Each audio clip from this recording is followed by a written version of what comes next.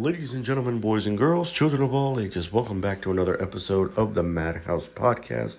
As always, I am your host, Mad Max.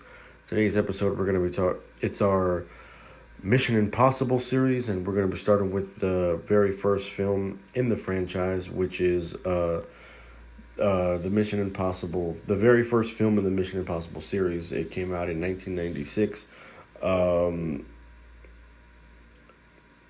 I believe this is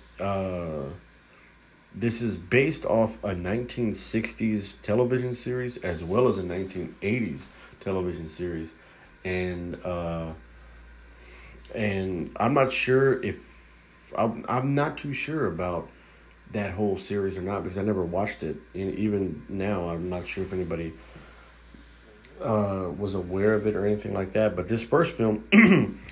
This first film is directed by Brian De Palma, and it stars Tom Cruise, Jon Voight, Ving Rhames, Reno Vanessa Redgrave, and basically Tom Cruise plays a secret agent who works for IMF, Impossible Mission Force, and he realizes that a list of undercover agents has been intercepted by the bad guys, and unfortunately it leads to the death of his team, leaving him as the lone survivor but also the prime suspect.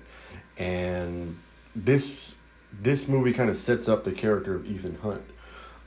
Before this is kind of like almost like a prequel of what he eventually becomes throughout the rest of the series and everything like that. And man, this film was really, really groundbreaking, especially for a mid-90s film. But to be honest, the 90s action films are just full of classic films. When you look at Terminator 2, Speed, Point Break, The Matrix, even, Mission Impossible. You got other movies like a lot of the stuff was coming out in the 90s where a lot of these groundbreaking features were kind of coming in. And this was probably the first time we had seen Tom Cruise in an action film before, because Top Gun had come out earlier on. And that movie wasn't really, like a hand-to-hand combat type action film. That was just like a fighter pilot movie and everything like that. So this was a little bit more aesthetic. It's got the iconic, Mission Impossible scene where he comes down on that platform that cannot be touched. He's about maybe barely a couple of inches off the ground and everything like that. And something about this film, it's the ultimate spy thriller that is not James Bond. You know what I mean? Like, James Bond is when you think of spy thrillers, the first name to come to mind has to be James Bond. But another one that comes to mind, in my opinion, is the Mission Impossible series. And this was the first one. And this film kind of set the standard for what, like, the American spy espionage story would go like. It's not all tuxedos and suave and sophisticated things and cool gadgets like that. This is more of, like a Black Ops secret agent types thing and everything like that. And I think that Tom Cruise really kind of came into his own. Like, in the 90s, he had a run of pretty good movies, because you got movies like this one.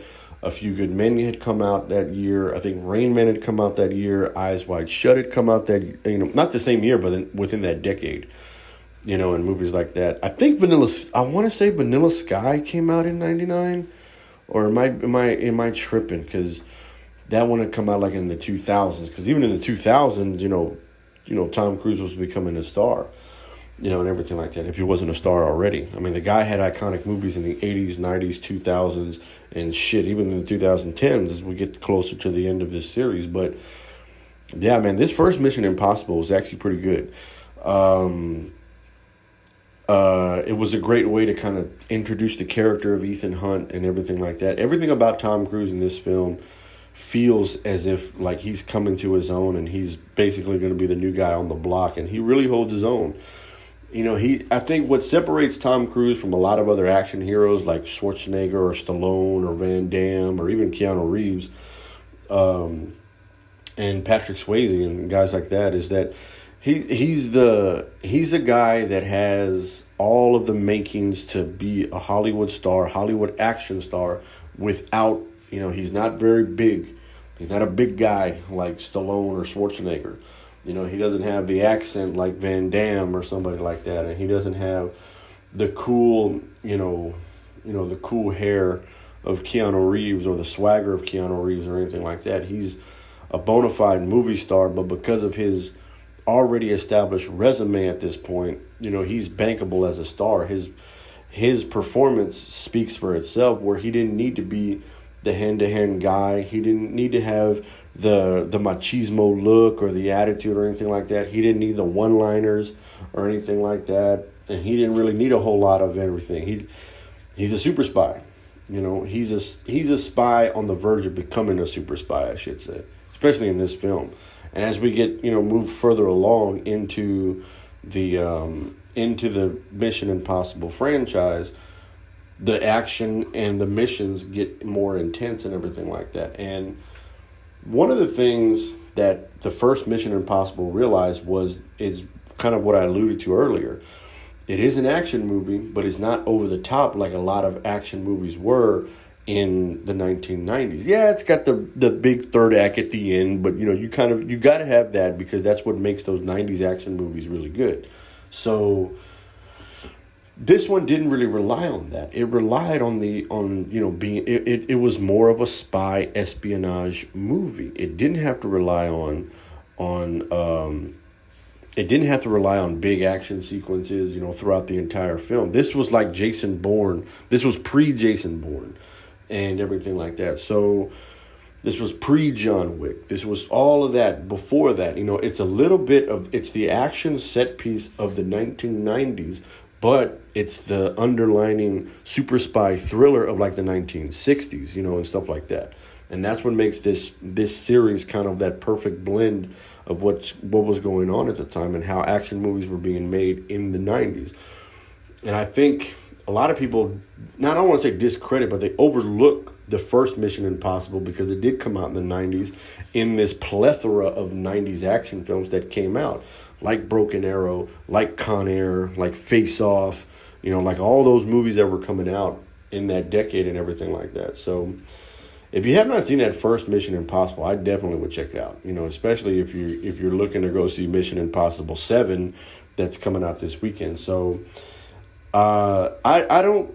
It's not the best Mission Impossible film, but it's not the worst Mission Impossible film either, and everything like that. But these have gotten relatively good as the time has progressed and everything like that. And we're going to talk about each of them in their own episodes and everything like that. But this one, we're just going to focus on the first one. It's a good movie. It's a great spy thriller.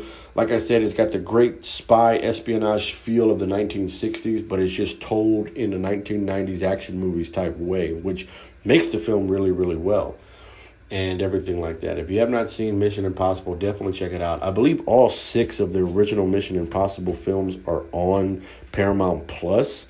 So if you have Paramount Plus, definitely check out Mission Impossible 1 and watch the character of Ethan Hunt become the Ethan Hunt as we know him now and everything like that. So definitely check it out.